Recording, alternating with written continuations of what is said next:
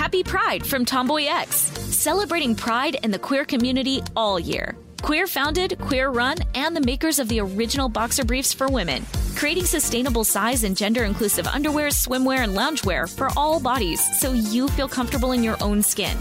Tomboy X just dropped their Pride 24 collection. Obsessively fit tested for all day comfort in sizes 3 extra small through 6X. Visit tomboyx.com. Hey girlfriends, it's me, Carol Fisher, back with another season of the global #1 podcast, The Girlfriends. Last time, we investigated the murder of Gail Katz. This time, we're uncovering the identity of the woman who was buried in Gail's grave for a decade before she disappeared. Join me and the rest of the club as we tell her story. Listen to Season 2 of The Girlfriends, Our Lost Sister on the iHeartRadio app, Apple Podcasts, or wherever you get your podcasts. Hi, I'm Michael Rappaport. And I'm Kibi Rappaport. And together we're hosting Rappaport's Reality Podcast. We have a passion for reality TV, and we're inviting you into our living room. We're dissecting the drama, and we're giving praise to the single greatest form of entertainment on television today. That is right. Reality TV is the greatest form of entertainment on television today. Listen to Rappaport's Reality with me, Kibi Rappaport. And me, Michael Rappaport, on the iHeartRadio app, Apple Podcast, or wherever you get your podcast. If you want to level up your marketing and business knowledge, look no further than the Marketing School podcast, hosted by Neil Patel and yours truly, Eric Su. It is the #1 marketing podcast on Apple and number 15 on business in the United States. Now, if you want to listen to interesting conversations with operators that have been there, done that, also with other interesting guests, then listen to Marketing School every weekday on the iHeartRadio app, Apple Podcasts, or wherever you get your podcasts. Hey everybody, before we get started, we have a couple of live shows to announce. First, April 27th to 29th, 2018, we will be at Universal Fan Con in Baltimore, Maryland. Our exact schedule for that show is still in the works, but this will include a live show, and our listeners can get discounted tickets using the offer code HISTORY. And for all the folks who have asked us to do a show in the Boston area, of which there have been many, we are finally on the way with a show in Quincy at Adams National Historical Park on Sunday, July 8th at 2 p.m. That one is an outdoor show. It will happen rain or shine. And we also have more appearances that we'll be announcing soon, as well as more details about both of these shows. And we will put that all at our website, also at missedinhistory.com. Welcome to Stuff You Missed in History Class from HowStuffWorks.com.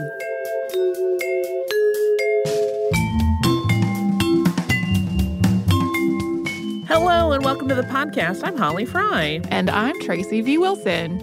Tracy, you want to talk about food a little bit? I love to talk about food. This isn't so much about food as it is about the people that make food. We will talk about some food along the way. Today, no secret, there's a whole entire industry around celebrity chefs. And often they'll start on TV, but then they tend to branch out. So today there are so many chefs with branded cookware lines and food lines and endorsement deals. And, you know, their restaurants are well known throughout the world and people go to see them. And their faces on the outside sometimes. Yeah. Like being a celebrity chef is a thing now. But the first celebrity chef, it might surprise you to learn, was around long before Farnsworth ever conceived of the television, which launches most celebrity chefs today. And to find said chef, we actually have to take a peek all the way back at late 18th century France and the life of Marie-Antoine Carême. 18th century France is the source of so many trends. It is, and I will confess it's one of the areas of history that I love, so that's why you're getting it today. Yeah. Well, and it's incredibly possible that there are also famous chefs in other parts of the world, but this was the one that took it to a whole other level. Yeah, certainly in the Western world, this is definitely the first celebrity chef. So we are talking about Marie-Antoine Carême, who was born in a slum in Paris on June 8th, 1783. His family was massive, and it was also destitute. He was the 16th child in the family and was named after Marie Antoinette. This is a little bit of a weird choice for a baby name at this point. Marie Antoinette was not beloved by this time, but The reasoning for why his parents decided to name him after her is not clear. What is clear is that soon after he was born, he was being called by Antonin instead of Marie Antoine. And then throughout his life, he would shift among various combinations of his name. Yeah, at one point, like, there are instances where he's referred to as Marc Antoine, even. The name Antoine gets moved around a little bit. And because he was born to a very poor family at a time when France was deeply unstable, it wasn't long before Antonin was abandoned. And it's unclear exactly why, but this is Carême's account of his abandonment as dictated to his secretary, Frédéric Fayot. Quote, his father, with 15 children, was a prey to a very painful poverty. This man was frequently intoxicated, perhaps out of disgust with life, and his irregularities of conduct increased the misery and sorrows of those whom he had to feed. One day, when he returned before dinner, he took his young son with him. They went to the fields. After the walk, they returned to dinner at the main barrier. That's the gates of France. And when the meal was over, the father spoke of the future to the poor child and urged him to part with his family. Quote, go, child, go well. In the world there are good trades. Let us languish. Misery is our lot. We must die there. This time is that of beautiful fortunes. It is enough to have wit to make one, and you have it. Go, little one, and perhaps this evening or tomorrow some good house will open for you. Go with what God has given you. These words, which are almost remarkable in the mouth of this simple workman, always resounded in the ears of Carême. 40 years after having heard them, he still had before his eyes the bitter face of his father. The young Carême was left in the street, literally. He did not see his parents again. His father and his mother died young. His brothers and sisters were scattered. Is almost like he is leaving a dog in the woods and claiming that he has set it free. Very much so. And at this time, there was a lot of street violence in Paris, and children were not immune to it. So this seems just bizarrely optimistic in this idea that he's just going to go and immediately find a good place. Yeah, and we'll talk about this story in just a second. Because according to Carême, he was offered a bit of good fortune when he was taken in almost immediately by a cook who let him do menial tasks around the kitchen and home in exchange for room and board. And we honestly don't know if this or that story about his father is entirely true. These are Carême's stories of his own life, and each of them became part of his mystique and was told by him and then his students and his clients for years and years. He did have a kitchen apprenticeship as a boy that started sometime in 1793.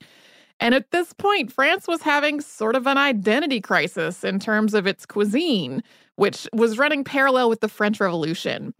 So the sentiment toward the royals became increasingly negative, and there was this impulse in a lot of professional kitchens to really get away from the rich, indulgent food that was associated with the royalty into a lot simpler fare. But simultaneously, fine food was a big part of French identity, and there were other cooks who were not willing to give that up, nor were they willing to give up the delicious food that they personally loved to eat, just because they were fed up with royalty.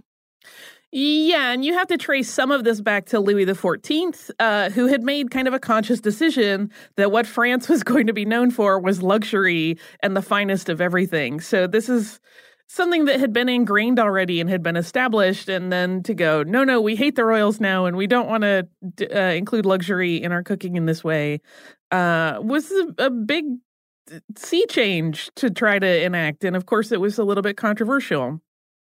And I want to put food culture of this period in a little bit more context. So cafes at this time, literally meaning like where you would go to get drinks, had been common in Paris throughout the 18th century. But it wasn't until the late 1700s that restaurants, in the sense that we think of them now, popped up.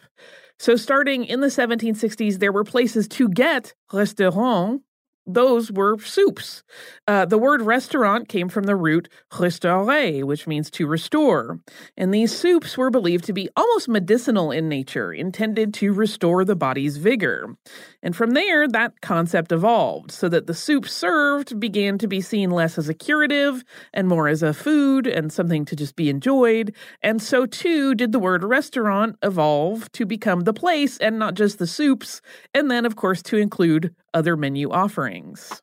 As a devotee of soups, I am behind this. Well, you would have loved Carême because he was obsessed with soups, and his soup recipes are the stuff of legend. So in the context of the politics of the day, the so-called restaurant soups were considered health food of a sort. They were associated with the common man. And then cuisine par excellence, which were the decadent dishes that wealthy people favored, that was considered to be unwholesome and intended to encourage gluttony. So there was this whole morality element in play in denouncing the rich foods that the aristocracy favored. I think this still exists today. Yeah, for sure. And in 1782, just before Carême was born, the book Histoire de la vie privée des Français, which was a history of French private life, was published by Pierre Jean-Baptiste Le Grand d'Aussy. And it was not about general life, as the title might suggest, but about food, although it was originally intended to have a broader scope. But apparently he became so obsessed with the food portion of his writing and research that took up the whole volume. But what this really indicated was that despite this contest of ideas that was going on as to what direction French cooking should go, there was clearly a sense of French cuisine as being worthy of examination and of historical documentation. Ideas like nouvelle cuisine, literally new cooking, and the idea that cooks should be inventing new recipes to please people's palates had been around since at least the 1730s, as France was trying to seek an identity in the kitchen and at the table. And the concept of cooking as an art was also beginning to take shape, but wasn't yet fully formed. I was reading an interesting piece that mentioned that it was interesting that cooking emerged as an art, but other trades that required equal levels of skill and consideration didn't ever quite get to that level. But as France moved into the 19th century, many of the cooks who had worked in the homes of the upper class suddenly found themselves without work as the aristocracy fled in the wake of the French Revolution. And those cooks often set themselves up as chefs in their own restaurants in order to make a living. A word on the words cook versus chef at the time. So today the word chef implies a certain level of formal training. And a lot of times it indicates a management position within the kitchen. And there are subdivisions below an executive chef in a modern kitchen, and they follow this established hierarchical system known as the Brigade de Cuisine. But the word chef, which literally means head or chief, wasn't codified as a cooking-related term in the 18th century. It actually wasn't used in the chef de cuisine sense until 1826, according to Merriam-Webster. So when we dip back and forth between chef and cook in speaking of these people who worked as servants in the homes of the wealthy and then set up their own shops, we're really using it more in the chief sense rather than in the formal training of food prep sense. And most people learned the trade of preparing meals informally through an apprenticeship at this point. There was not an instance where there were certifications or established training programs for chefs. If people are curious, the Oxford English Dictionary agrees with Merriam-Webster on this. So we're about to jump back into Carême's place and all this culinary upheaval, but we're going to pause quickly for a little sponsor break before we do. Happy Pride from Tomboy X, celebrating pride and the queer community all year. Queer founded, queer run, and the makers of the original boxer briefs for women, creating sustainable size and gender inclusive underwear, swimwear, and loungewear for all bodies so you feel comfortable in your own skin. Tomboy X just dropped their Pride 24 collection. Obsessively fit tested for all day comfort in sizes 3 extra small through 6X. Visit tomboyx.com. Hey girlfriends, it's me, Carol Fisher. I'm so excited to tell you about the brand new series of The Girlfriends. In season 1, we told you about the murder of Gail Katz at the hands of my ex-boyfriend Bob. At one point, a woman's torso washed up on Staten Island and was misidentified as Gail. She spent 9 years in Gail's grave, and then she just disappeared.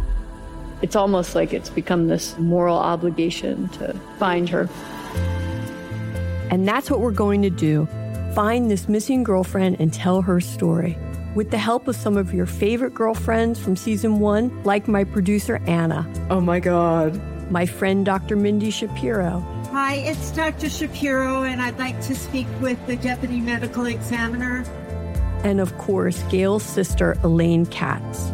Having no closure, it kills you. Join us as we try to solve a 35-year-old cold case. It's not going to be easy, but it's going to be one hell of a ride. What? I can't believe this. Listen to Season 2 of The Girlfriends, Our Lost Sister on the iHeartRadio app, Apple Podcasts, or wherever you get your podcasts. Bring a little optimism into your life with The Bright Side, a new kind of daily podcast from Hello Sunshine, hosted by me, Danielle Robay. And me, Simone Boyce. Every weekday, we're bringing you conversations about culture, the latest trends, inspiration, and so much more. Thank you for taking the light, and you're going to shine it all over the world, and it makes me really happy. I never imagined that I would get the chance to carry this honor and help be a part of this legacy. Listen to The Bright Side on America's #1 podcast network, iHeart. Open your free iHeart app and search The Bright Side. Every week on Talk Easy with Sam Fragoso, I invite an artist, writer, or politician to come to the table and speak from the heart in ways I imagine you haven't heard from them before. Some of my favorites are with Tom Hanks, Margaret Atwood, Questlove, Cate Blanchett, and Oscar Isaac.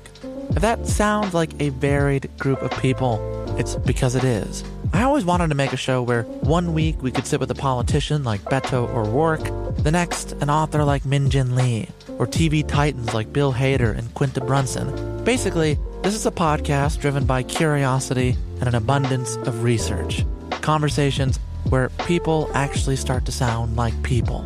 In recent weeks, I sat with Dan Levy, Ava DuVernay, Benny Safdie, and the editor of The New Yorker, David Remnick. You can listen to Talk Easy with Sam Fragoso on the iHeartRadio app, Apple Podcasts, or wherever you get your podcasts.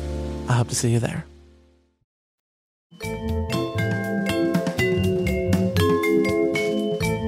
So in the midst of all of this food culture and shifting that we were talking about was young Carême, who worked in the tavern where he was taken in initially for several years, and then moved to a restaurant in 1798. And after 2 years there, he then moved when he was hired in a patisserie run by Sylvain Bailly, where he spent several years learning baking and confectionery.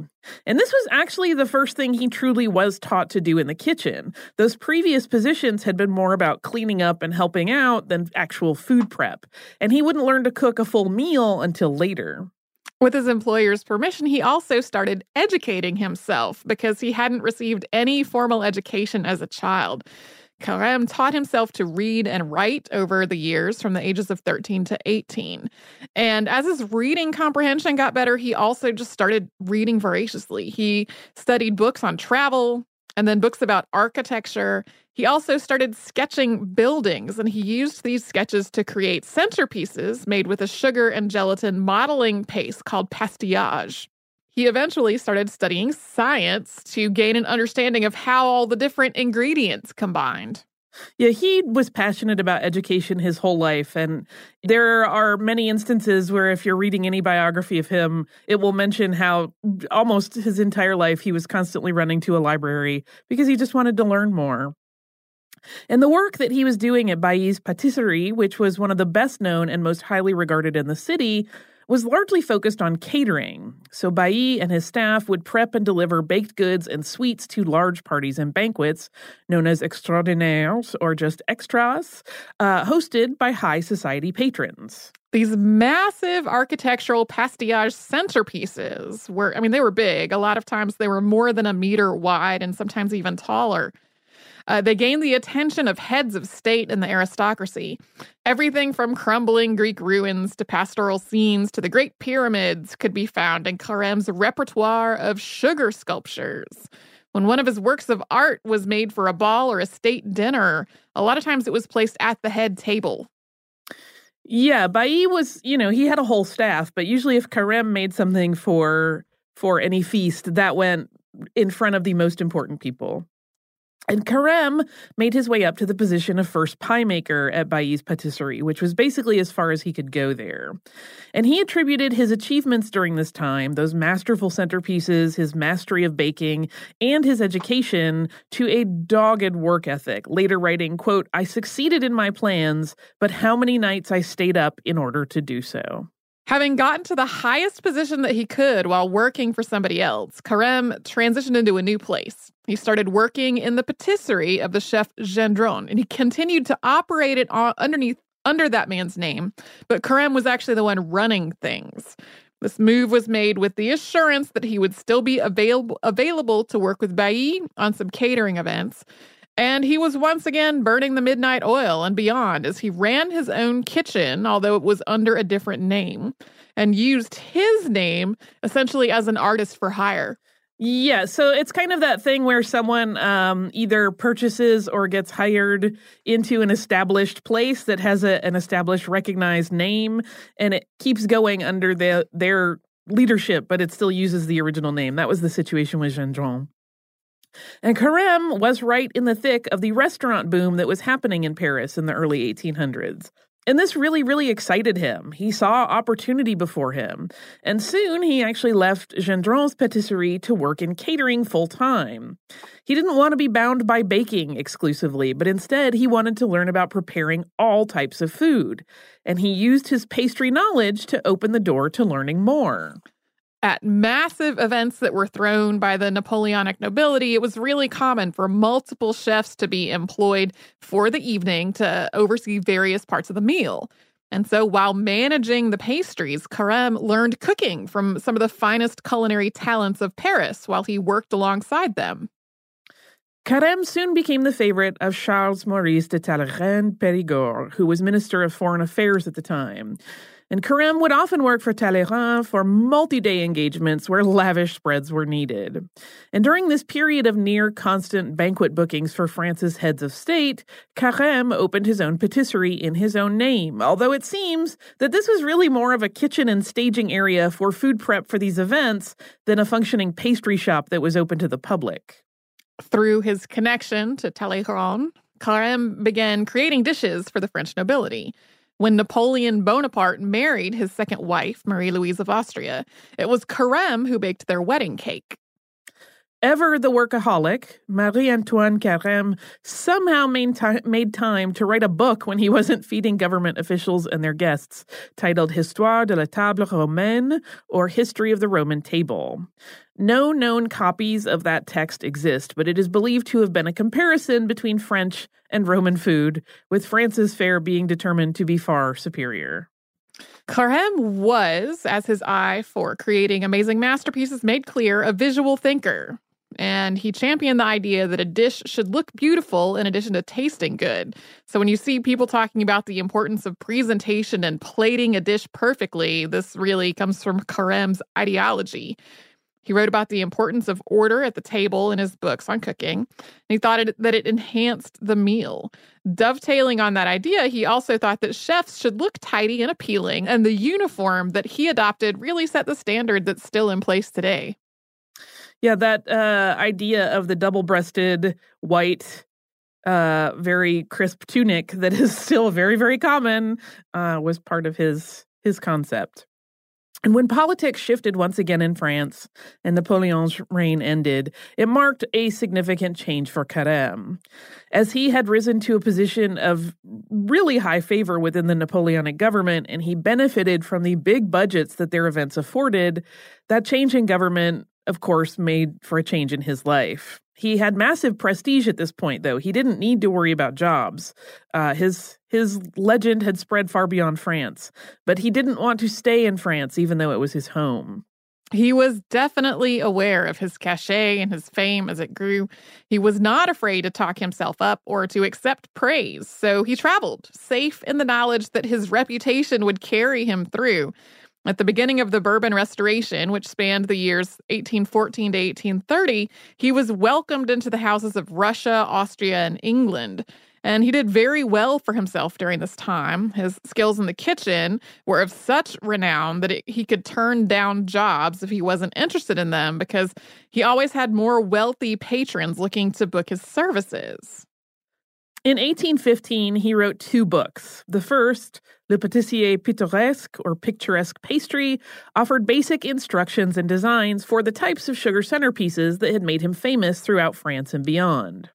The second book was titled Le Pâtissier Royal Parisien, which is Royal Parisian Pastry, and that was much more of a conventional cookbook filled with pastry recipes. In 1816, after spending time abroad and being asked by royal houses and heads of state to become their permanent chef, Carême finally accepted one of these offers. He was employed by George IV of Great Britain while he was still the Prince Regent. One of the most impressive meals during that time was a banquet that was prepared to honor Nicholas, Grand Duke of Russia, when he visited George IV on January 18th, 1817. For that event, they created 120 dishes. There were 8 different roasts, dozens of entrees, and 8 patisserie centerpieces, including a pastry recreation of the Royal Pavilion at Brighton, where the feast took place. But despite his triumphs in Great Britain, that job only lasted 8 months before Carême decided that he just could not stand the English weather. He found it too dreary. And after bouncing around for a while throughout Europe and parts of Russia, Carême ended up back in Paris. We'll talk in a moment about the next high-profile job that Carême took, but we're going to pause again for a quick sponsor break.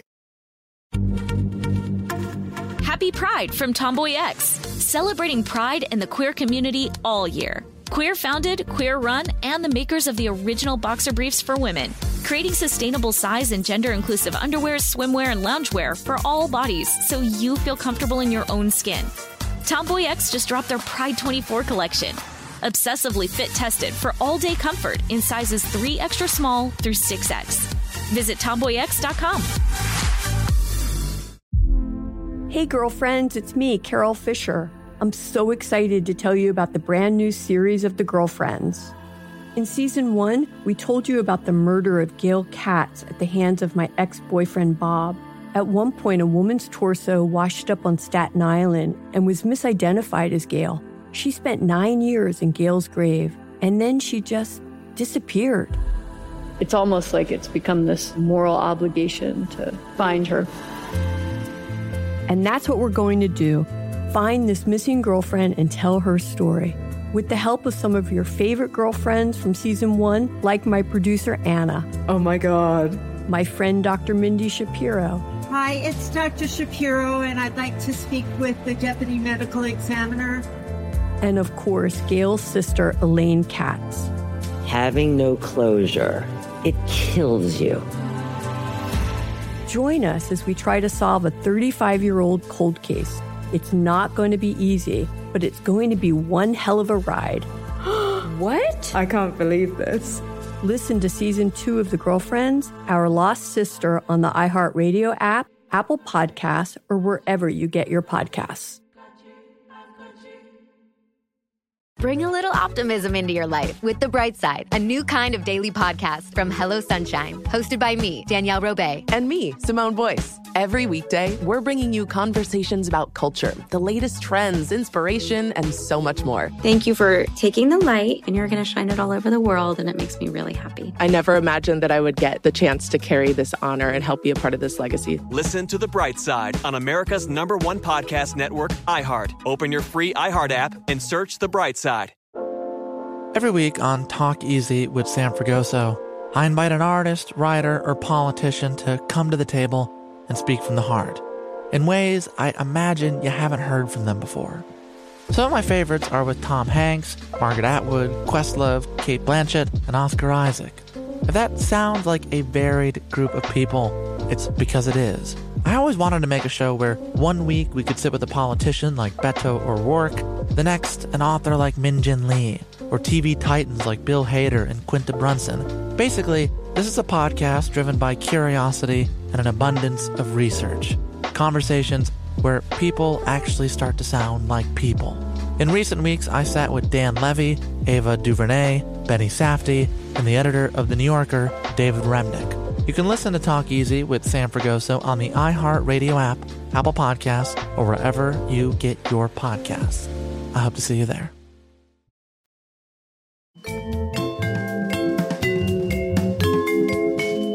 In 1918, Carême took another permanent, and we have to use the air quotes there, position, because he did seem to be a little bit of a traveler in his heart.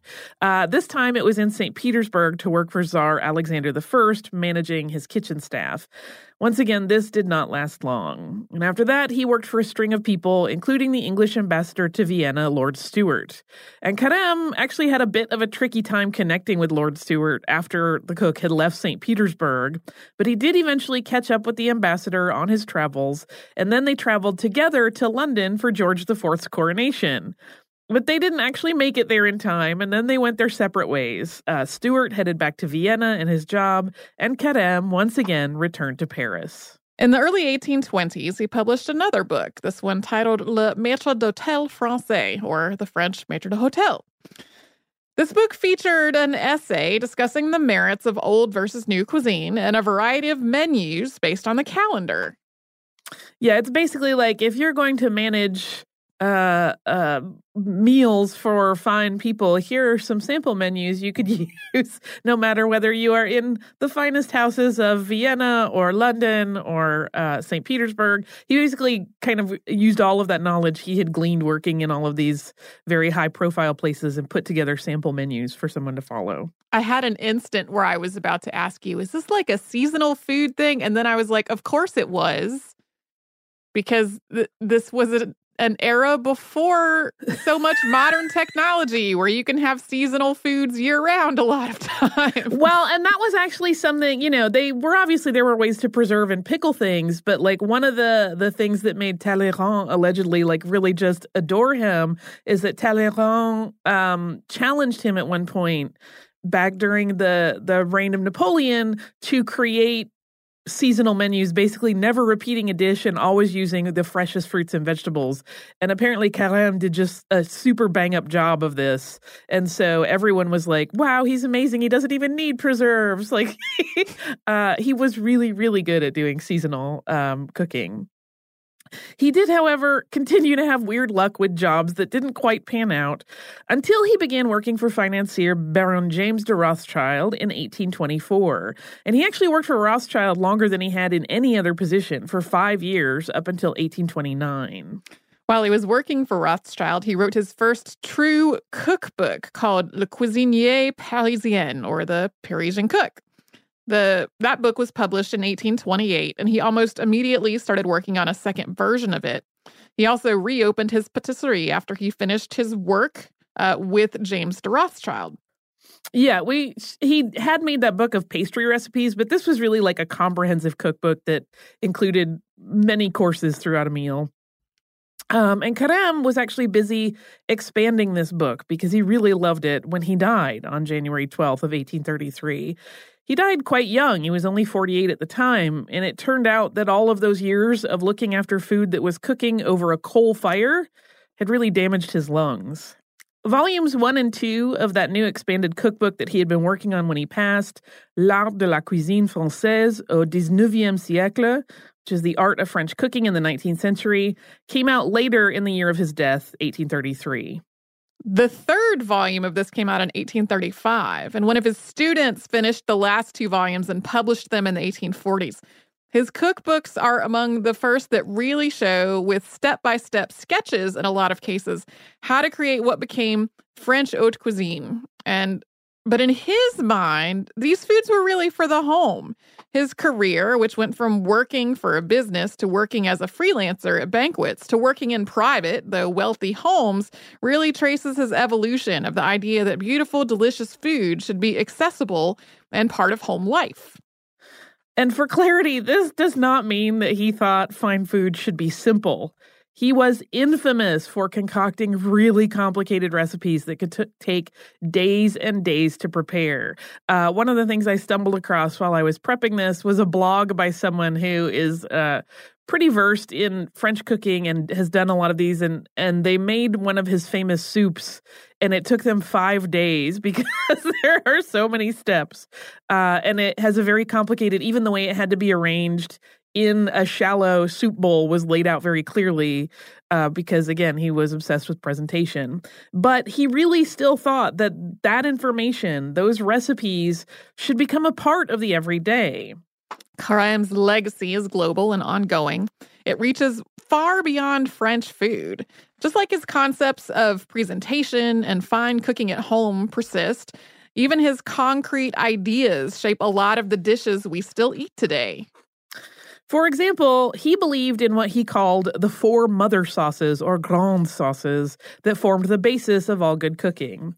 And these sauces were velouté, which is made with a simple roux and a stock. So roux, if you do not know, is butter and flour quickly combined in a pan, and then it can be treated different ways. Espagnole, which is a brown sauce, which is made with a dark brown roux. Once you combine those things, you let it darken, and then you add beef or veal stock and stewing bones in some cases. Allemande, which is a pale velouté with egg yolks, lemon juice, and heavy cream added to it. And what I believe to be the best one, bechamel, which is a white roux made with milk or cream, which can also have cheese added for variation. These sauces you could still find made all time. Well, and it's a common enough idea that like I could not name the 4 mother sauces off the top of my head, even having heard you just say all 4 of them.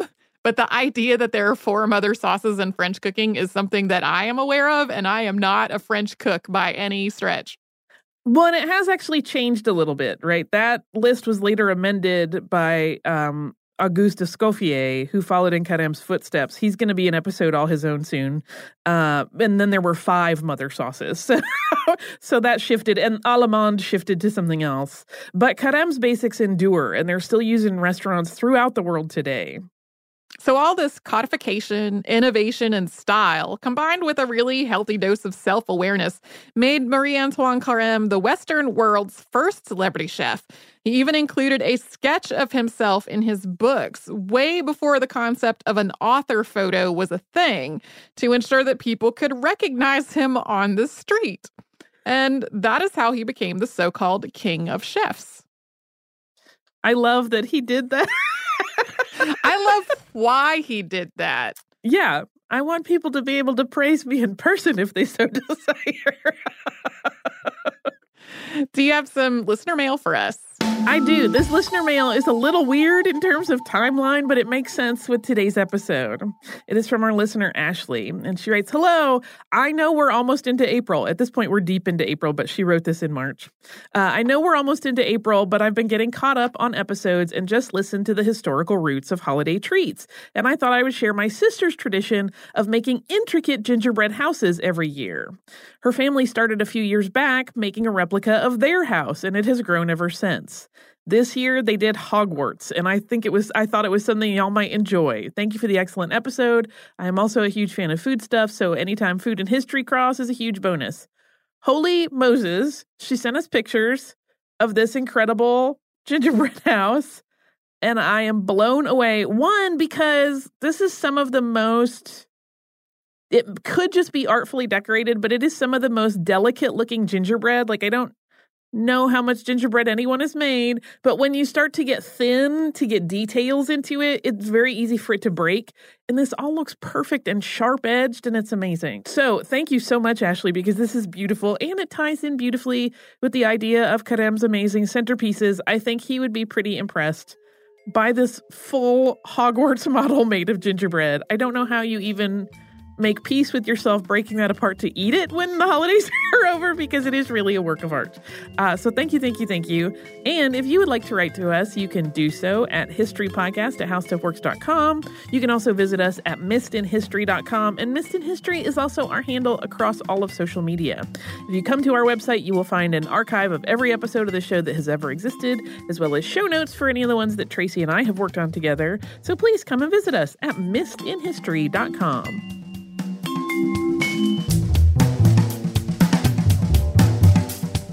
For more on this and thousands of other topics, visit howstuffworks.com.